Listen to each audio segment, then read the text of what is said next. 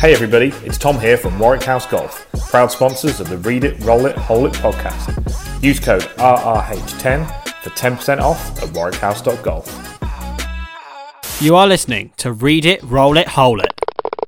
He's 2 putts from victory. Only needs one. Welcome, golfers, to the next episode of the Read It, Roll It, Hole It podcast. Today, I am super excited. We've got a special guest on the show today. He is the first major champion to come onto the show. He won the 2005 US Open. He's the winner of the 2005 US Open. And he's been around on the tour for a while. And really looking forward to catching up with Michael Campbell today. Welcome to the show. Thank you very much. It's nice to be here and share my stories. Brilliant. Thank you very much. It's as I said, the first major champion. So I'm really excited. And I know you're now you've got your own academy in the south of Spain. So I know we share similar sort of interests there with helping golfers and also with nice cars and that sort of story. So we'll talk about that during the show. So happy days. Good. Michael, let's start. We've got to start at Pinehurst, 2005, winning the US Open, beating Tiger Woods down the stretch. Talk to me your sort of fond memories or your memories of that event back, 16 years ago now? Oh, that's a long time. Yeah, that's right. Sorry. It's a long story, but it all started at the very start of 2005, really. I remember playing in the Middle East and Dubai and Qatar and those places, and I was shooting 80s, 82s and missing cuts, and my golf game was in really, really bad shape. So I rang up my coach, Jonathan Yelwood. I said, Jonathan, I'm coming over to America for 5 weeks. Let's do this thing. I need some help. So it was like a real hard grind. So I flew to America for 5 weeks and saw Jonathan, and we're grinding on the driving range, 8 hours a day for 5 weeks in a row, sort of thing. And we found this golden nugget, I call it. And so I came back to Europe, and then all of a sudden I was, finishing top 20, top 10, top fives, and coming seconds and thirds. So it's amazing how it's not really amazing, just one of those things in golf that happens when you get onto a wave of confidence. It really makes you, play well and all that sort of stuff. So going into Pinehurst, I was feeling pretty confident, and I said to myself, okay, a top 10 would be nice, because I knew I was playing well enough to get into the top 10. And obviously, winning was a great bonus. After three good first rounds, or first, second, and third round, I was in the hunt. Although Retief Goosen was probably about 5 shots ahead of me going to the last round, and then I remember. Parring the first, I was 1 under after 7 holes, and he was 7 over after 6 holes because he was playing behind me, obviously. Yeah, so it was a big turnaround. So I had to kind of switch my mindset to winning it, and the rest of the guys fell away. Sergio was there, BJ was there. They kind of fell away, and only 2 guys left with myself and Tiger. So that was a real fun thing to have, the best player in the world and myself. I think I was ranked 86 in the world then during that week of the US Open. And to be, in the ring, you could say, fighting it out was a huge privilege for me. And it was one of those things where I managed to step over the line just before Tiger, and I think I won by 2 shots in the end. So it was just it was an incredible feeling. If you think about it, it was in his height of his career. He just won Augusta in about 3 months before. He won 10 majors, and then won the world, obviously, and the best player in the world by far. And then I was obviously the underdog that week, and he was obviously the favourite to win, and the crowd was behind him. He was playing in front of me, and I saw every single shot, and it was incredible, the electric atmosphere going to the last 9 holes. But I managed to play well enough to win by 2 shots. Wonderful. Great to hear you tell that story. And Yeah, I remember watching it, and you were the underdog, and I was a massive Tiger fan, so I was rooting for him. I'll be honest with you, if I'm honest, I've got to be honest. And yeah, it was so good to see you get to win though, and change your life forever, I imagine. Well, it all goes down to your goals and dreams as a kid. Growing up in New Zealand, the ultimate goal when I was growing up was to be an All Black. Simple as that. When I was 5 years old, I started playing rugby, and I played many sports. I was very a natural sports person, and playing rugby and basketball, squash, tennis, golf was probably the fifth sport I played. Wasn't really a priority on that list, but my number one goal was to be an All Black, and I quickly found out I wasn't big enough, strong enough, fast enough. So I decided to focus on other sports, and I gave softball a go and did okay on that. But golf was, I thought, okay, let's give golf a go. And I took up seriously around 13, 14 years old. I started playing golf at 6 years old on a golf course that was a farm. There's sheep everywhere. It was cows everywhere, fences around the greens. So that's how I started playing golf. My father cut down a left-handed golf club, 6-iron. Never forget this. I was playing left-handed for like probably a year or so. I didn't really like it, so I switched over to right-handed. Yeah, so I switched over to right-handed, and that was it. I was hooked, and that's when I realised that golf was my sport. I think to all those parents who are listening right now, it's important that you expose your kids to all sports, and they will decide which one to choose. And it took me 5 different sports to choose golf, because you kind of realize your limitations. But all of a sudden, golf to me was easy. I don't know how to explain that, but it was easy to play and do well. So I improved so quickly in a short space of time. So I thought, okay, I'll give this game of golf a crack. And that's when I decided to really dive into it and give it 110%. Love that. It's a great, it's a very important message, isn't it, for kids to play all sports. I think quite often kids try and specialize too much too young, and a lot of top athletes, a lot of sort of major winners in all sports have played a variety of sports. It's really important, isn't it? Why do you think that is? Because I think from my own experience, you push by the parents too much, maybe. There's different reasons why.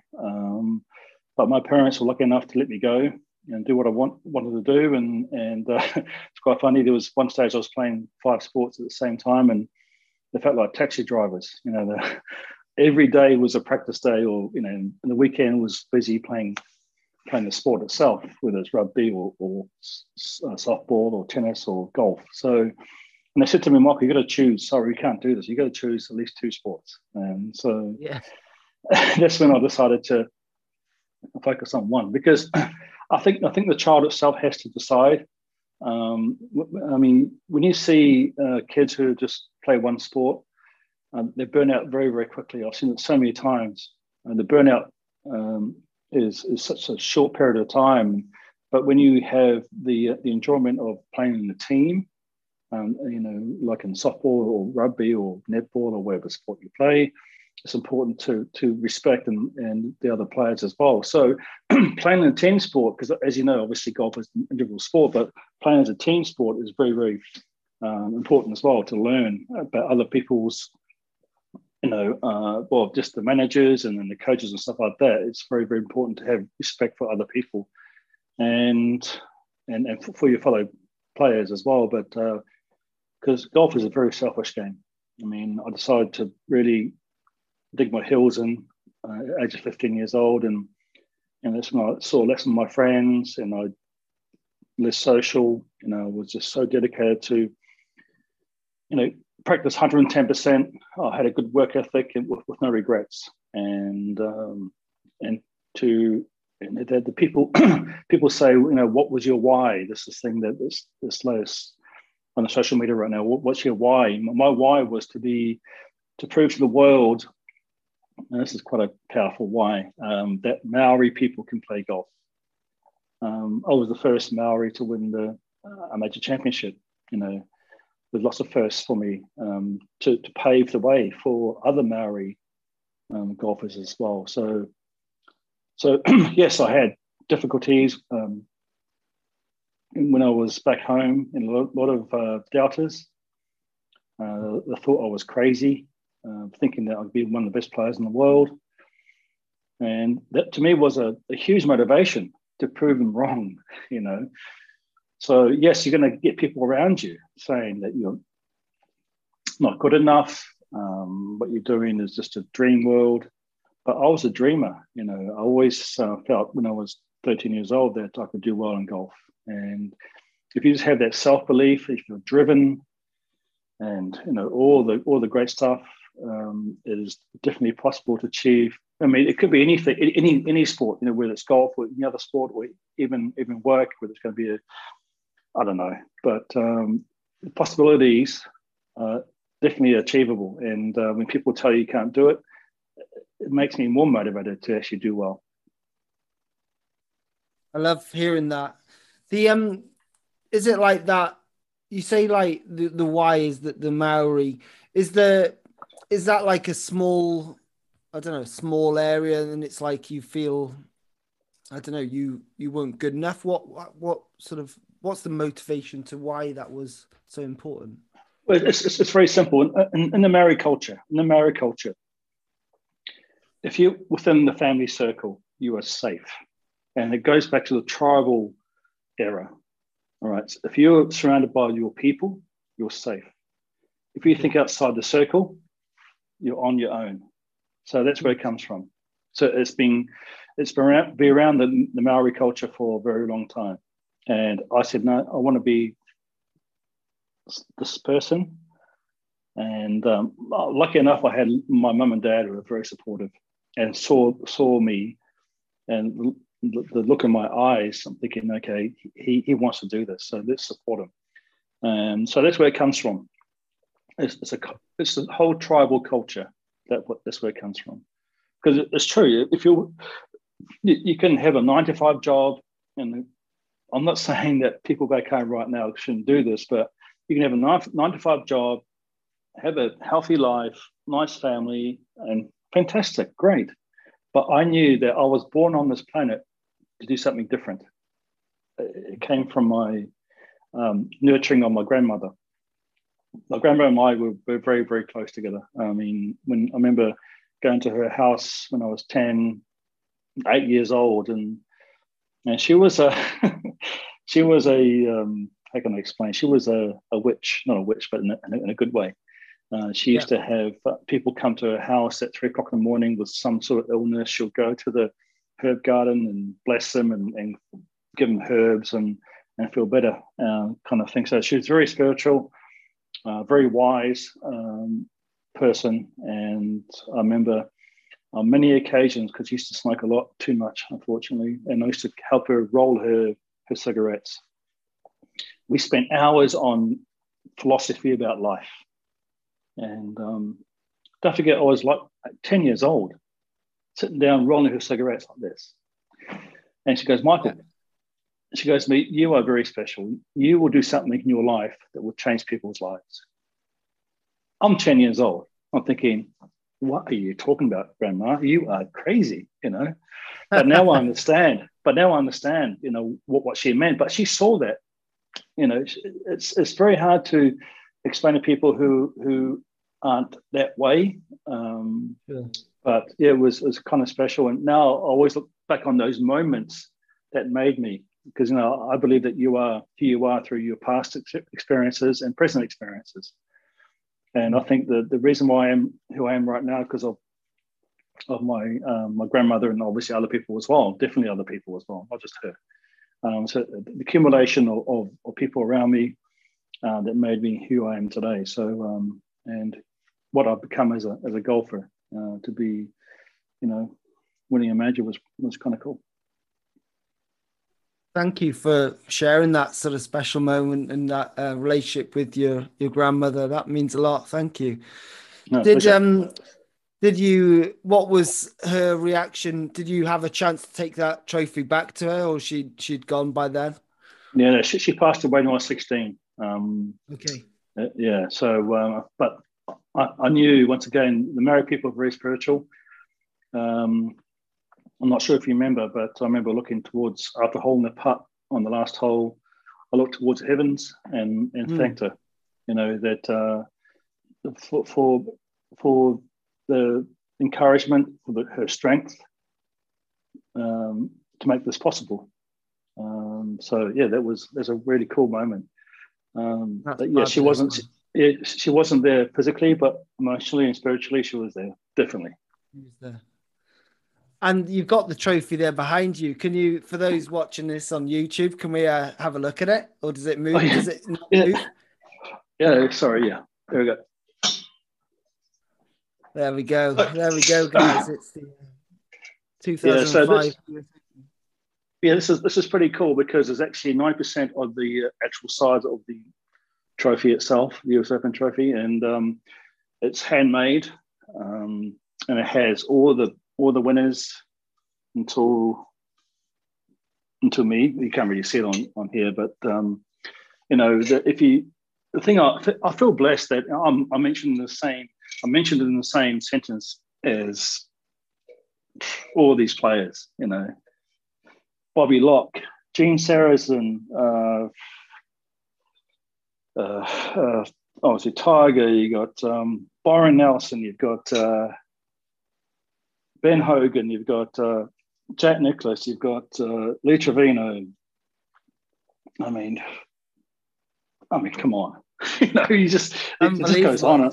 Yeah, Fuzzy Salah, Larry Nelson, Tom Watson, David Graham, Hal Irwin, Payne Stewart, bless his soul, Tom Kite, Ernie Elves, Retief Goosen, Tiger, obviously, Jim Furyk.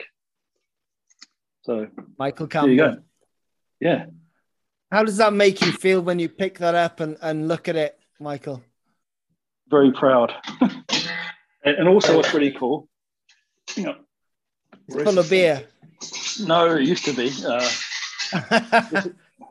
This is the medal you get with it too. I'm not sure. Oh wow! Yeah. Yeah, I can see that. Yeah. Nice little medal to come with it. Brilliant, yeah. Great stuff. Yeah. Thank you for sharing that. That's cool. I'm sure your grandmother would have been, as you said, spiritually she'd been there and proud of you very much so. Just going back to the event itself, on that back nine, the back nine of a major championship, it's down to you and Tiger.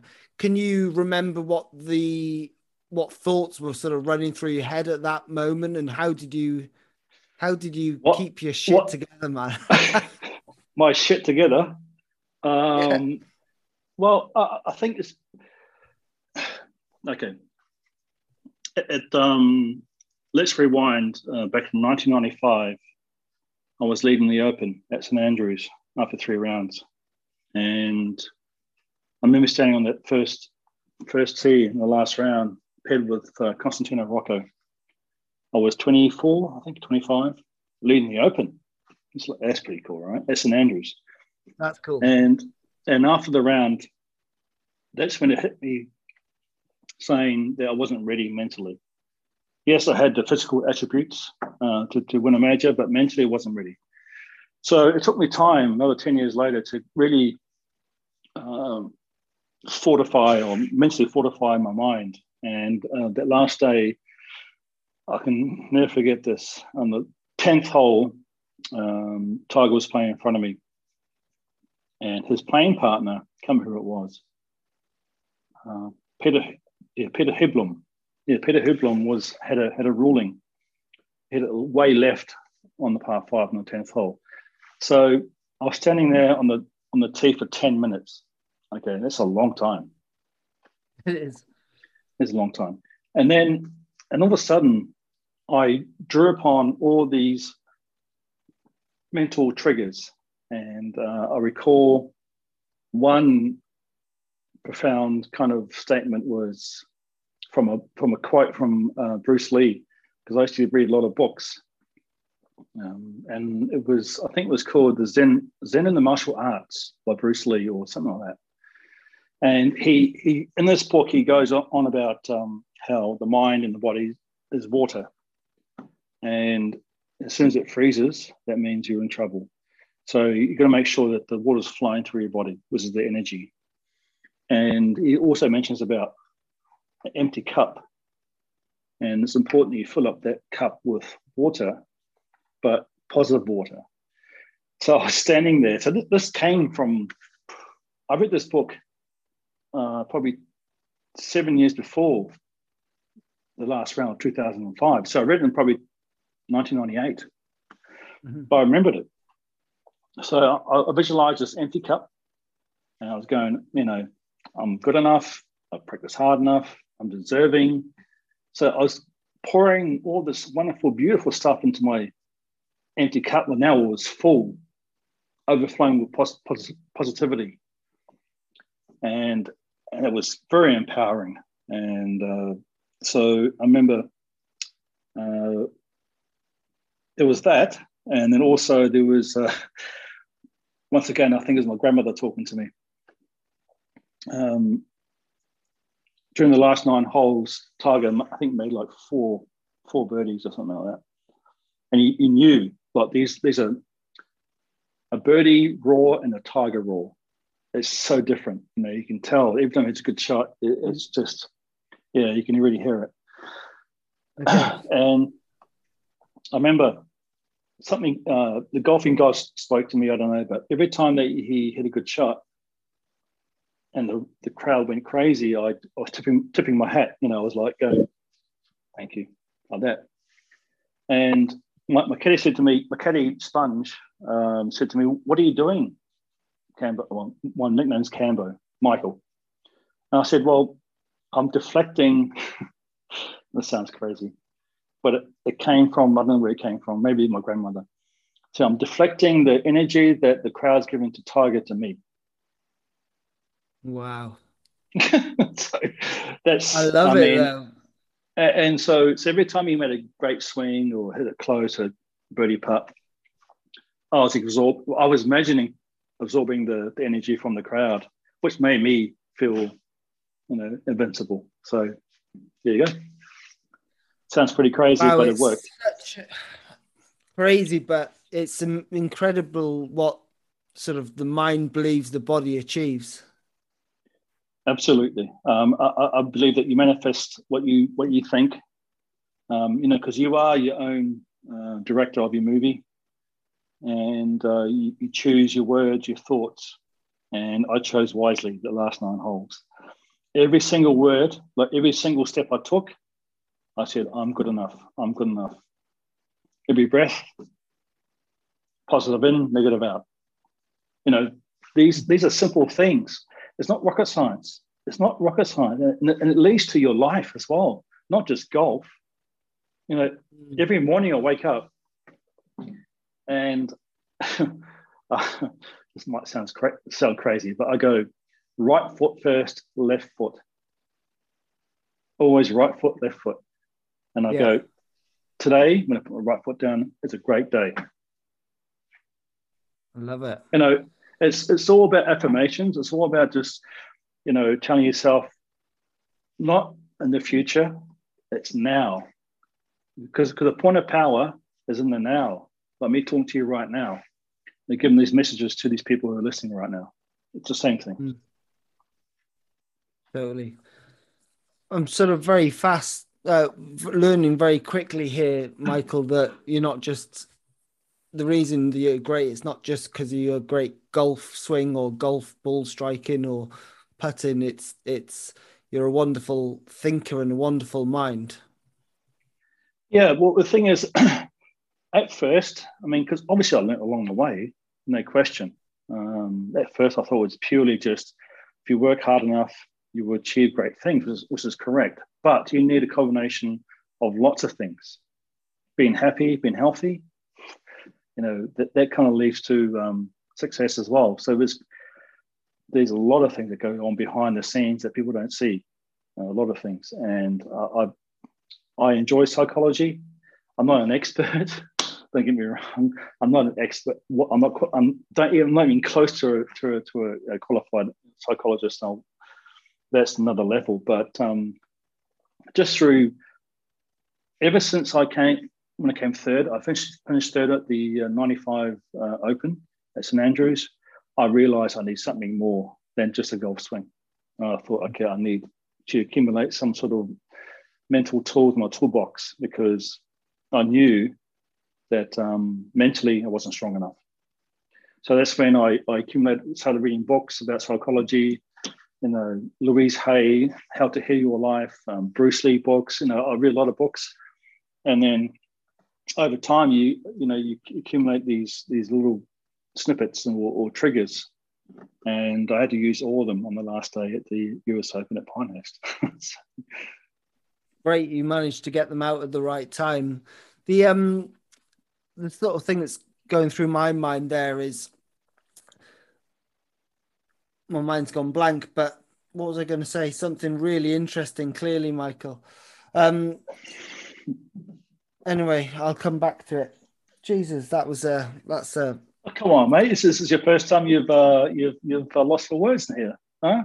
Lost for words, yeah. You are blowing my mind away. It's good. It is really, really good. Well, I think the most important thing that I really enjoy about these podcasts is you see me in a different kind of way, because now I'm trying to teach people how to do it. I'm not saying this is going to change your life or it's going to change how you play golf, but if it helps you 1% or 2% to be a better person or to play better golf, I'm happy. I think you're a mind reader as well, because that's exactly what that's what I was trying to say, is how do you feel like being a coach now, you can transfer what you've learned and pass on that, that positive mindset, being in the present, call it whatever you want, that these techniques of filling the cup up onto your students? Well, that's one thing that's very interesting. Very good point there, because obviously I've been in player for such a long time, and now I switched over to a coach. And my philosophy is holistic. It's more than just swinging it right. To get yourself in the right positions and TrackMan numbers, all that stuff. It's part of it, but it's not the whole package. So I'm teaching a lot of young kids now, and so I'm not saying the coaches these days don't know what I'm talking about, but because I've been there, I've been in the heat of the battle. It's for me, it's easier to kind of like verbally tell them what to do when you get into those situations. You've been there and done it, right? Yeah. So I know my stuff on the golf swing, not as much as all the great golf swing coaches. Don't get me wrong. I'm not a swing coach like Ledbetter or David or Butch Harmon, all those guys. Sean Foley, Jonathan Yelwood. These guys are just magnificent. But my approach is a piece of everything. From a instructional point of view and also from a playing point of view. So this is a nice combination. And most of my stuff really is based on how to get around and how to play and keeping the present time. It's more of a mental and also mentoring. That's the word I'm looking for, mentoring for these young kids. Inspiring, yeah. Yeah, inspiring. And the thing is that because I'm not a fully qualified teacher, but I think they respect what I say because I've been there and done that and experienced it, and I made mistakes along the way, no question at all. We'll make mistakes, but I think when you make mistake, when you fail, for example, it's a signal for growth. It's one of those things where if you think about it, okay, here's something that's quite interesting, which I saw just recently on social media. Tiger, right? Best player in the world in the modern era. His win percentage is 20-something percent. Mm-hmm. So he's failed more times than he's succeeded. Interesting, huh? Then the Not next many one was sports that's that way. no. Look at Formula One, for example. Max and Lewis Hamilton. And then you get Dustin Johnson was like, well, no, it was, I can't remember. John Rahm was like 7 or something%. So there you go. I mean, the kids out there today, they have to accept you're going to fail. I know it's a very horrible word to use, but you got to say, okay, it's a fact. Sure. No question, it's a fact. You're going to fail more times. You're going to succeed, but when you fail, you got to look at it as a positive thing. It's a signal for growth. When you face adversity and you get over that hump or that wall, you're growing as a person and as a golf player. It's the same thing. Totally agree. Do you think a lot of that mindset that you've gathered over the years has come from the All Blacks or being an All Black or not? I don't know. Do you class yourself as an All Black? Maybe not, but I don't know. But anyway, I'm a big fan of the All Blacks and their I think their ethos and their no dickheads rule and their mantras they have are really special. Is that something you've studied or read? And yeah, I mean, I read the book Legacy. Legacy, that's a wonderful book.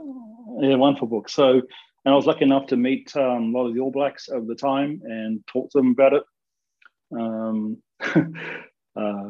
There's a funny story about Dan Carter and I. I was lucky enough to get invited to one of their training sessions, and I'm watching Dan Carter. It's back in 2005 when they're playing against the Lions. And I just won the US Open, so they invited me back to the changing room, that sort of stuff. And so I said to Dan Carter, I said, Dan, what do you think about when you kick?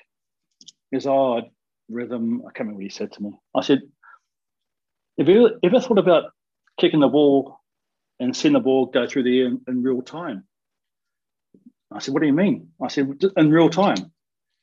And so we had this conversation. He was lovely about it. And then, fast forward, and it was the World Cup quarterfinals in Wales, in Cardiff, right? 2016, I think it was. I can't remember. So this is 9 years later. Were you there? Yeah. What a great game. What a great game that was. So once again, I was invited to the captain's run on Friday, the day before the test match, and going through their processes and doing their stuff. And they invited me on the pitch, and I'm watching Dan kicking. And he saw me, he goes, Michael. I said, what? He goes, I'm still visualizing in real time. So once again, yeah. So, after the conversation, it's all about sharing information. And yes, there's a lot of bad information out there, but I was lucky enough to experience, what, you were saying before about the respect for other players and stuff like that. And no bullshit. I asked questions as well about, how do you perform, and I asked everyone, whether it's going to be, rugby players, rugby league players, or whether it's going to be sports people, other sports people.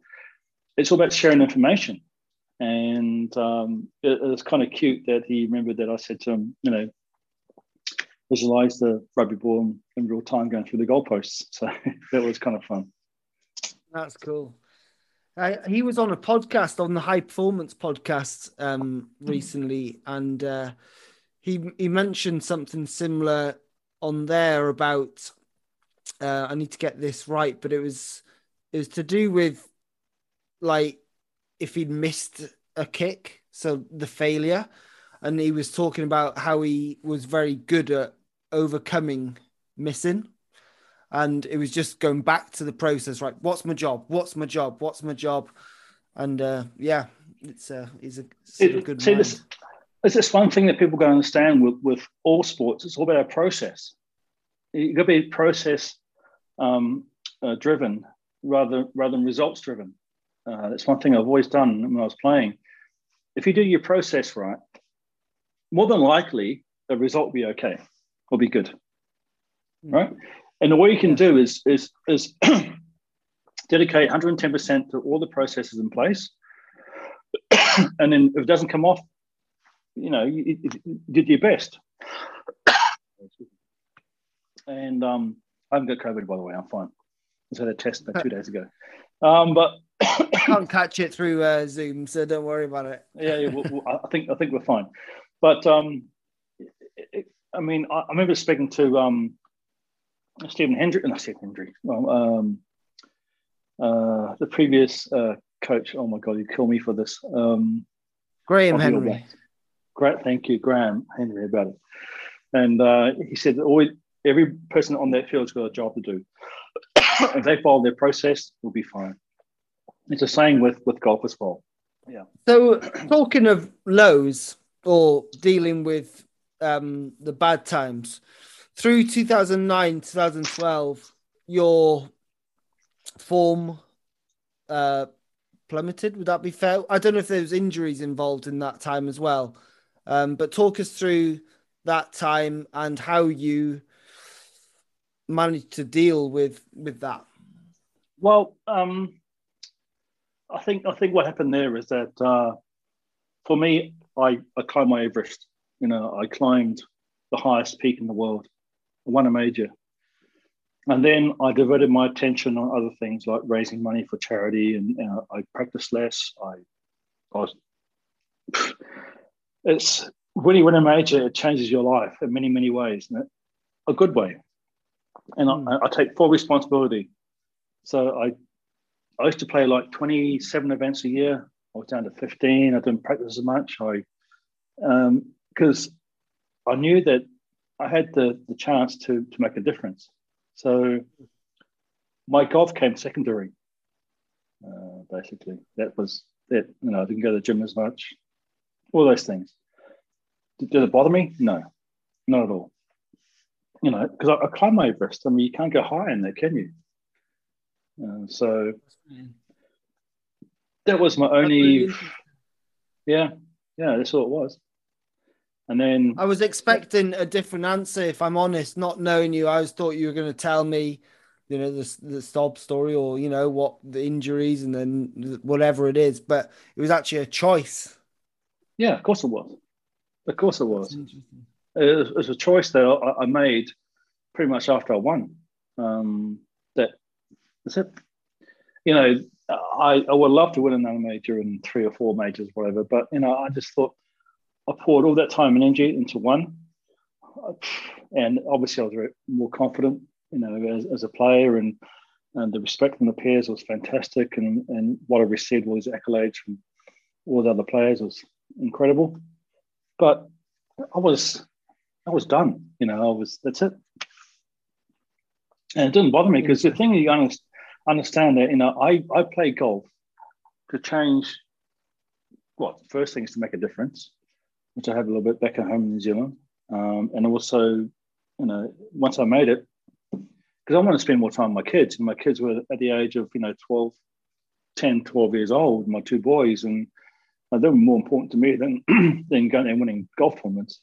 I mean, that's why I really admire guys like Tiger and how they keep on going. They just, how he gets up, every week he gets up.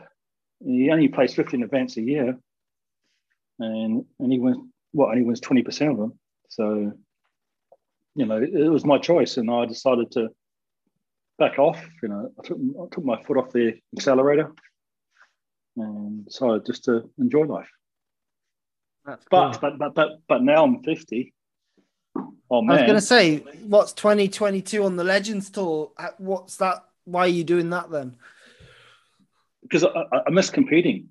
That's one thing that's it's missing right now, and I want it back.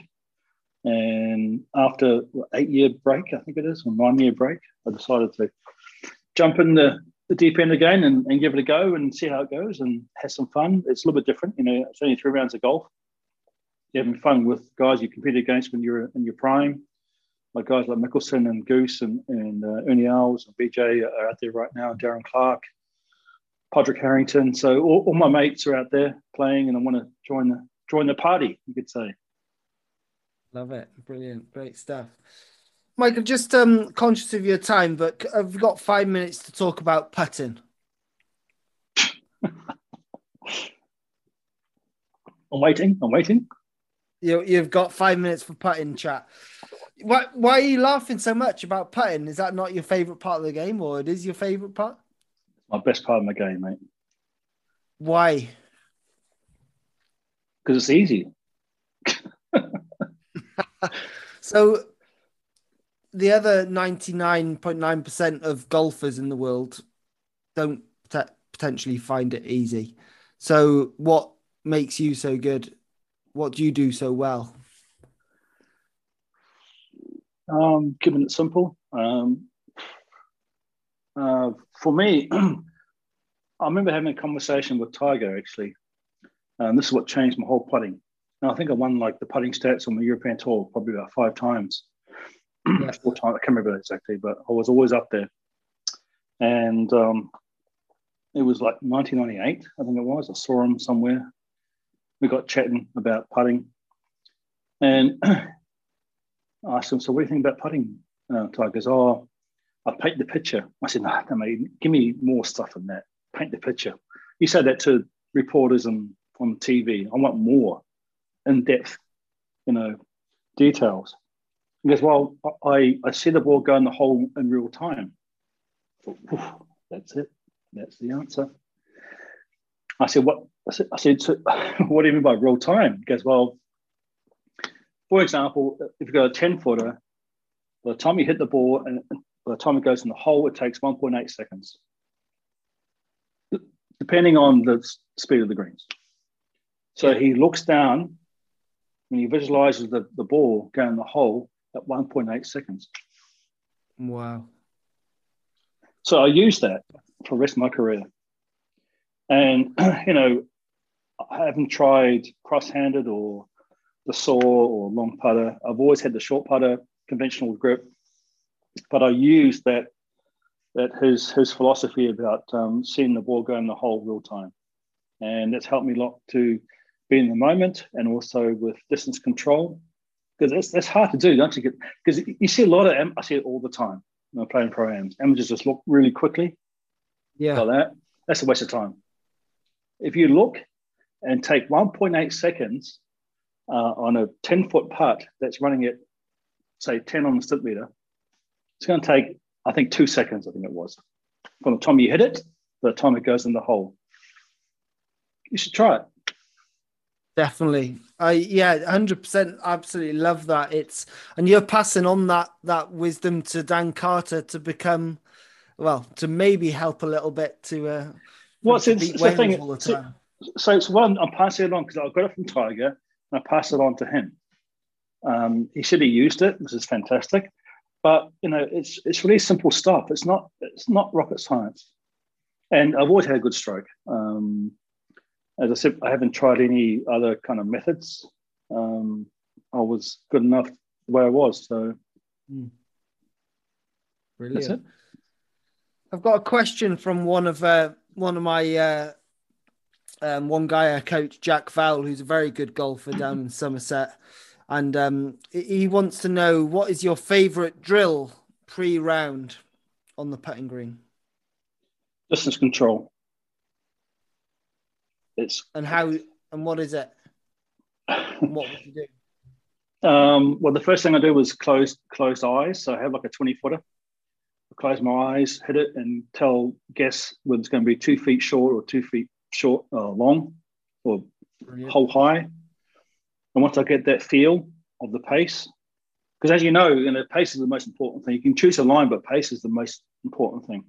And once I get that, I choose an uphill, downhill putt from 20 feet again. So I hit closed eyes, hit a 20-footer uphill, and guess where the ball ends, and then I turn around downhill and do the same thing, and guess where the ball ends. And that's quite challenging. So once I get the pace of the greens right, I'm pretty much away. Dialed in. Love that. Brilliant. Michael, talking to you has been an absolute pleasure. I've loved every single minute of that. I can't believe where time has gone. I've asked 3 out of 12 questions on my list, but there we are. That's always the way it goes. We went to a place perhaps I didn't expect us to go. There's so many nuggets to take away there, to practice putting with your eyes closed, to visualize what a good putt looks like in real time. I'm definitely going to use that term. Thank you very much, Michael and Tiger and Dan. And my favorite nugget is deflecting the energy from you. Yeah, I actually felt like what's the word? In Star Wars, in Star Wars when you got the lightsaber, right? And I was pretending that this is going to sound crazy, that Tiger's putter or club was a lightsaber, and you know how the lasers come and deflects off, the lasers in Star Wars. Well, this is going to sound crazy, but I was pretending that when the shot that deflects off the lightsaber went to me. So, anyway, that's another. It's magic, though. It's honestly the biggest golden nugget I've had on the podcast for a long time. So, good. Yeah, good. Really, really good. So, thank you very much for coming on, and wish you all the best for 2022 on the tour. Thanks, mate. I want to say that I really enjoyed this chat, and it's nice to share my knowledge with other people, because it's all about just making people better, and whether it's going to be there in golf or any other sport, or even with their life. So good. Really appreciate that, and you're a really kind guy. Thank you.